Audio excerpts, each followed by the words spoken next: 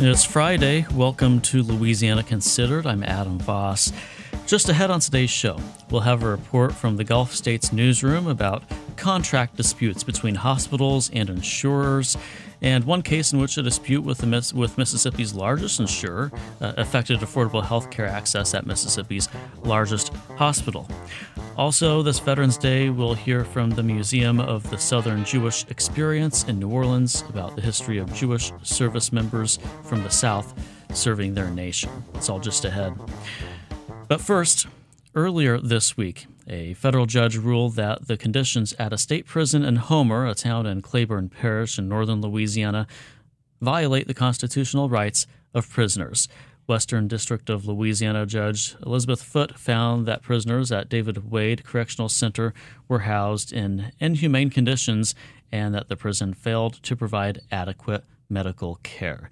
To discuss the case, the accusations against the prison, and how it has affected prisoners, we have Nick Chrastil, who covers criminal justice for The Lens. Welcome to Louisiana Considered.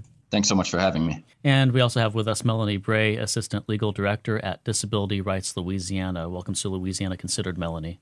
Thanks for having me. First of all, what kind of allegations are being made against the prison? Sure. There are many.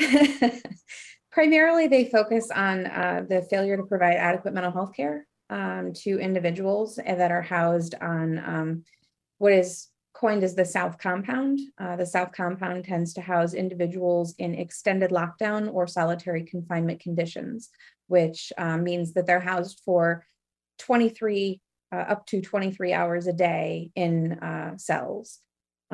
So the allegations include, the failure to provide mental health care to these men, and also the conditions of confinement where they're housed, which includes brutality by prison staff, unconstitutional conditions of care, just general housing conditions that may contribute to or worsen or create mental illness. And what is it about these conditions, the situation, that makes it unconstitutional?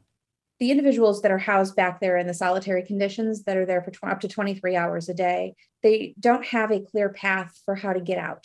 In their minds, they're held indefinitely. Many of them believe that if they go without a rule violation or a write-up for 90 days, that'll make them eligible to be released from that housing unit into general population. Unfortunately, that's not the case. Also, there's a lot of policies that are that the judge found are in violation of the Constitution, such as they have what's called a strip cell policy, where they leave individuals in a cell with no blankets and no bedding and no clothing, nothing but a paper gown for up to 30 days at a time, often for just a simple write-up or rule violation. Now, Nick, you've been covering this. Can you tell me how long this has been going on? Melanie and Disability Rights filed the lawsuit in 2018, if I'm not mistaken.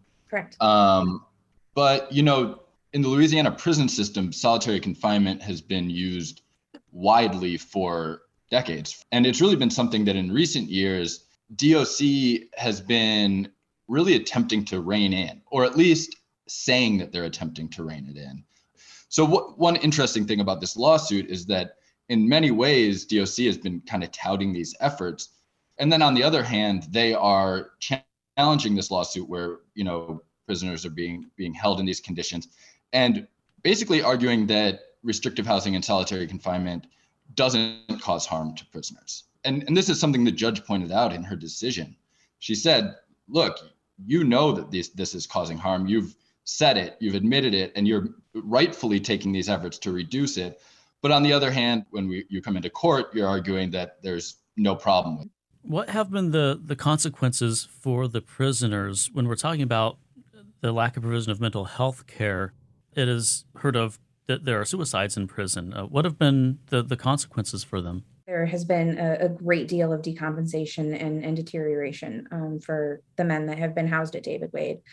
Some of it has been repairable by transferring them into a facility that offers that acute care and that higher level of, psychiatric care that they need. Some individuals, unfortunately, have deteriorated to a point that they are beyond a point that they can recover and have lost the ability to communicate in some instances, have lost all ability to care for themselves. And there's at least one individual who's now inpatient hospital for possibly the rest of his life due to his inability to provide care for himself. There have been countless graphic suicide attempts that have taken place over the course of the time that we've been looking at the conditions there. We're speaking with Melanie Bray, Assistant Legal Director at Disability Rights Louisiana, and Nick Krastel, who covers criminal justice for the Lens NOLA. We're speaking about the David Wade Correctional Center. I understand the prison has been used as a disciplinary camp for prisoners who break the rules at other state prisons. Does that point to David Wade being a facility which has operations more aligned with punitive management of prisoners rather than handling special cases of mental health? David Wade is, they certainly treat individuals as though they are all there to be extra punished, but I disagree with the characterization that all of the men that are transferred there need to be in some kind of special disciplinary housing area.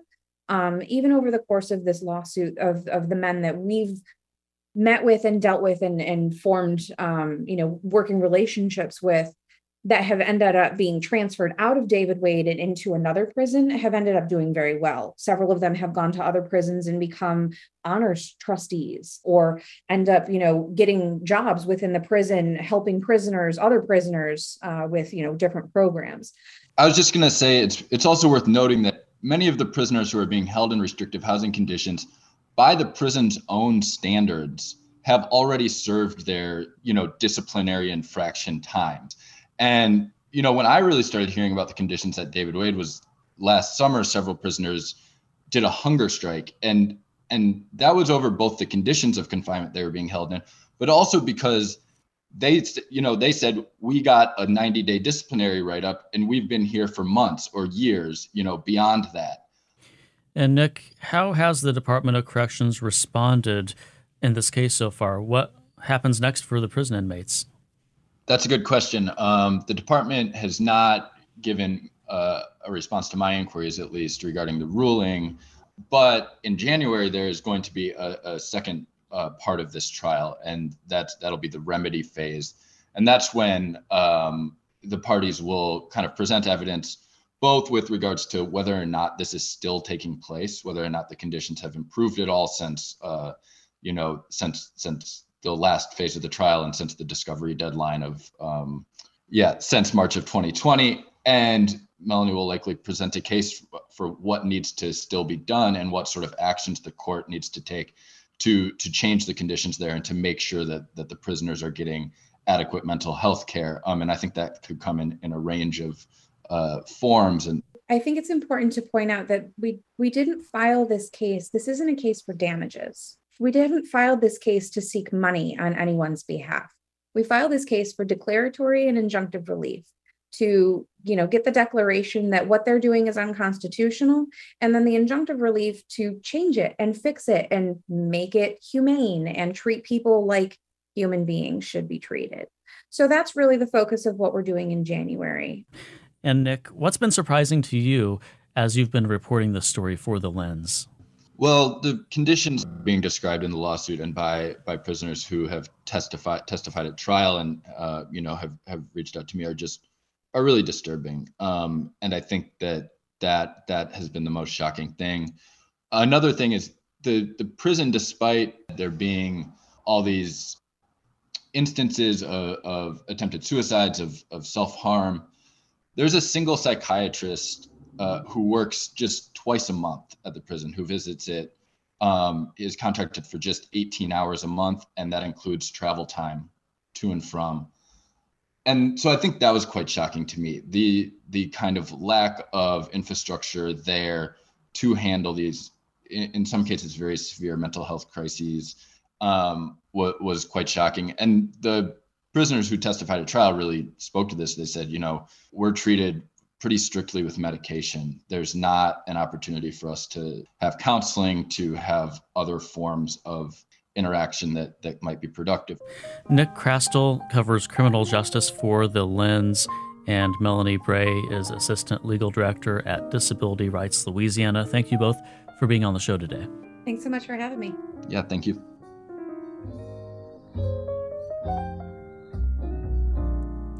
This is Louisiana Considered from WRKF in Baton Rouge and WWNO in New Orleans.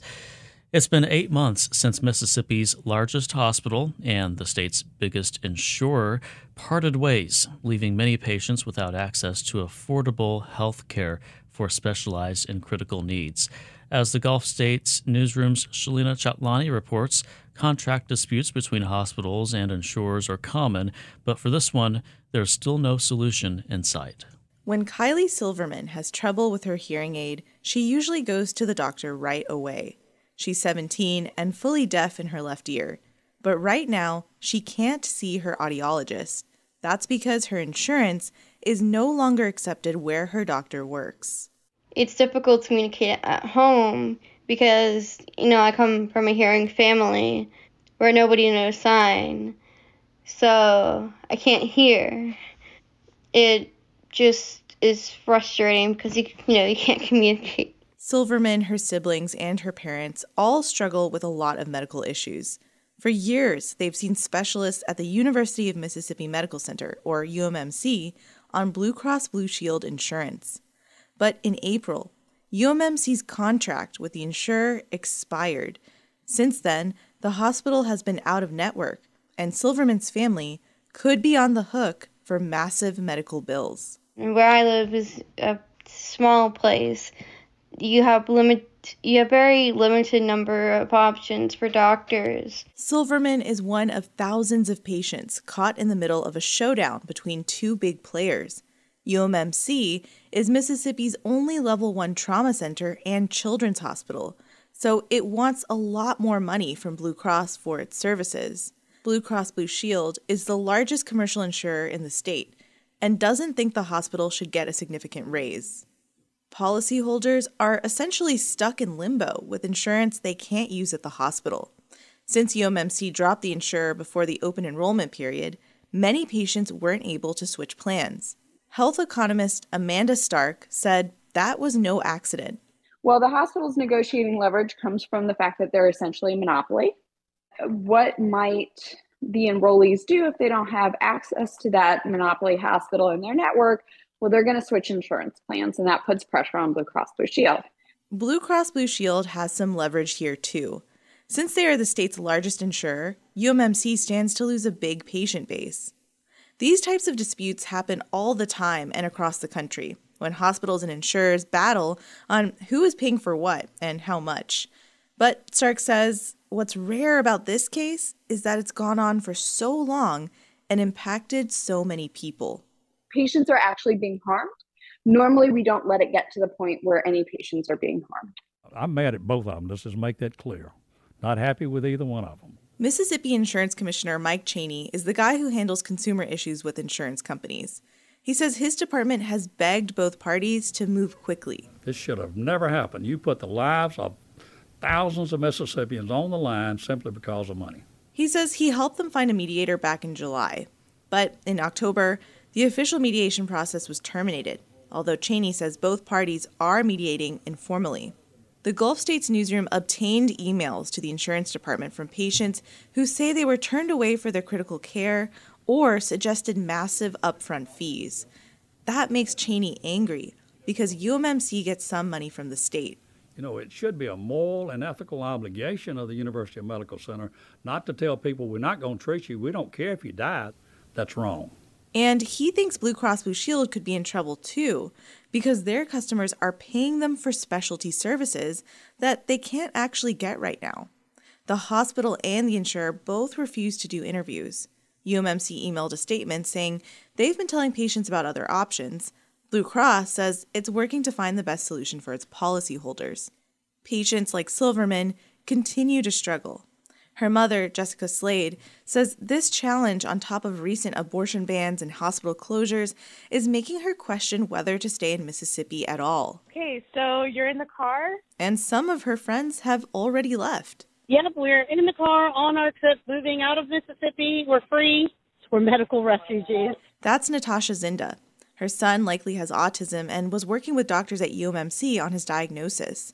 But since the contract dispute began, she hasn't been able to go. So she moved to a town just outside of Chicago. And I know that we're not probably the first people that are leaving because of this, and we won't be the last. And Slade has decided she's going to follow her friend out of the state.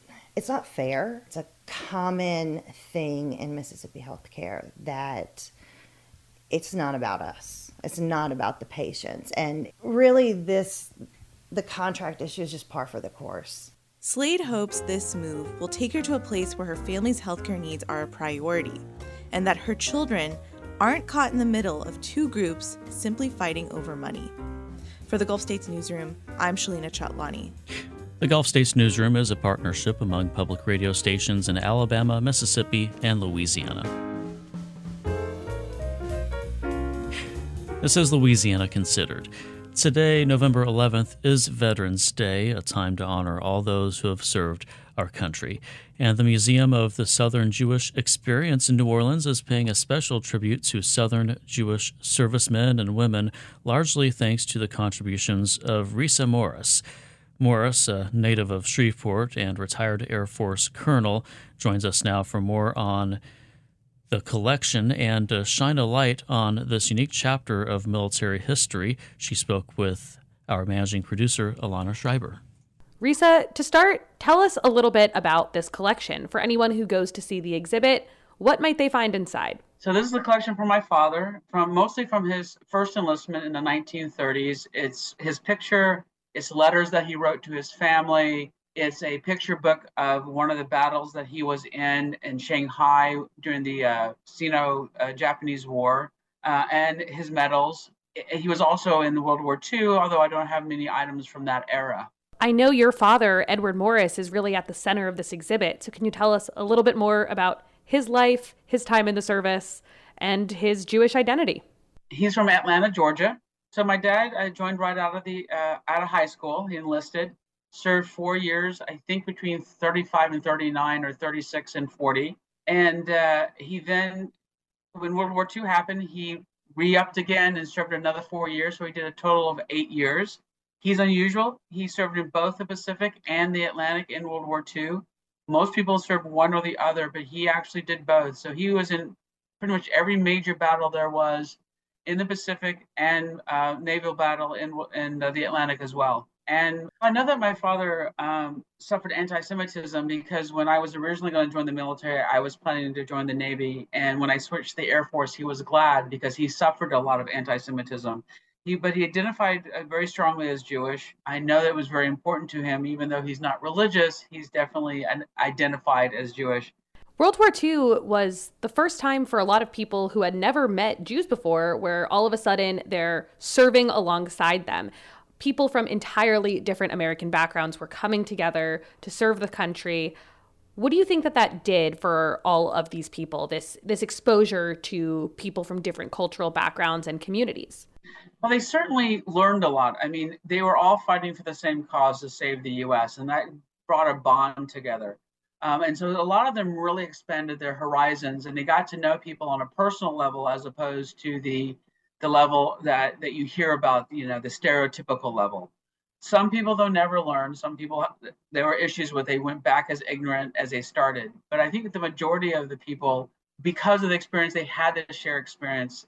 In war, you have that common goal to survive, to win, to see your family when you get home, and to help your fellow servicemen. And I think that was the bond he had. And the fact that he was Jewish helped people understand that we are American too. We're just like them, as it were. We are speaking with veteran Risa Morris, whose collection of artifacts is currently featured at the Museum of the Southern Jewish Experience. Risa, my grandfather was also a Jewish World War II veteran. He came from New York, but in talking about his time in the service, one thing that always struck me was that while he was in basic training in Fort Worth, the small Jewish community there just kind of found him and did everything they could to make him stay. They introduced him to the most eligible Jewish women, and they'd give him all these free dinners. And I don't think that experience was unique to him. So what do we know about how Jewish servicemen impacted or were perhaps impacted by these smaller communities that they interacted with while they were training or on leave? It's very important. I mean, I experienced myself. I was in a lot of small towns. So, you want to connect with your own people. You want to make them feel welcome. You want them to know that you're not alone. You're in this big service. There's not many Jews that are like you near you. There's only maybe one or two in your unit if you're lucky. And so the Jewish community coming out to help you out is it's family. You're away from your home. You're away from family. So they're your pseudo family. And so it's very important. Going and having matzo ball soup is a great thing. And so to have that in another small community, it just fills your heart. I also want to talk a little bit about some of the other items in the collection. You have some artifacts from Dallas and Fort Worth. So what are those and what do they reveal? So that's actually from my mother's side of the house. That's my grandmother. She was raised in Fort Worth, Texas. And so I donated her confirmation picture from 1916. Her father was a bartender in Fort Worth. So there are pictures from the 1800s, 1880s, her family that she was growing up. So it shows another side of Judaism in Fort Worth. As my grandmother used to say, she lived in Fort Worth before it was a part of Dallas. So it just shows another era of Judaism in this country at a very, very young age. Sounds like there's a pretty good chance that maybe my grandfather met your grandmother in Fort Worth. may have been. Well, Risa, you served in the Air Force. You saw combat in both Iraq and Afghanistan. In an article you once wrote, "Military Jews find religion where they can." What do you mean by that? How did your religious identity guide you during your time in the service? When I was in Iraq on my base, there were only 5 of us, and only myself and the chaplain knew who all the 5 Jews were because it was also dangerous. Once I managed to get us all together very quietly so we could talk and commiserate.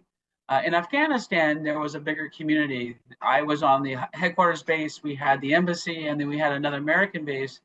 And most Fridays, we managed to have services. We had Rosh Hashanah, we had Passover, we had Hanukkah. And so you find it where you can to identify. It's very easy for the Protestants and the Catholics and such to go to services, but for us, it was an extra special effort.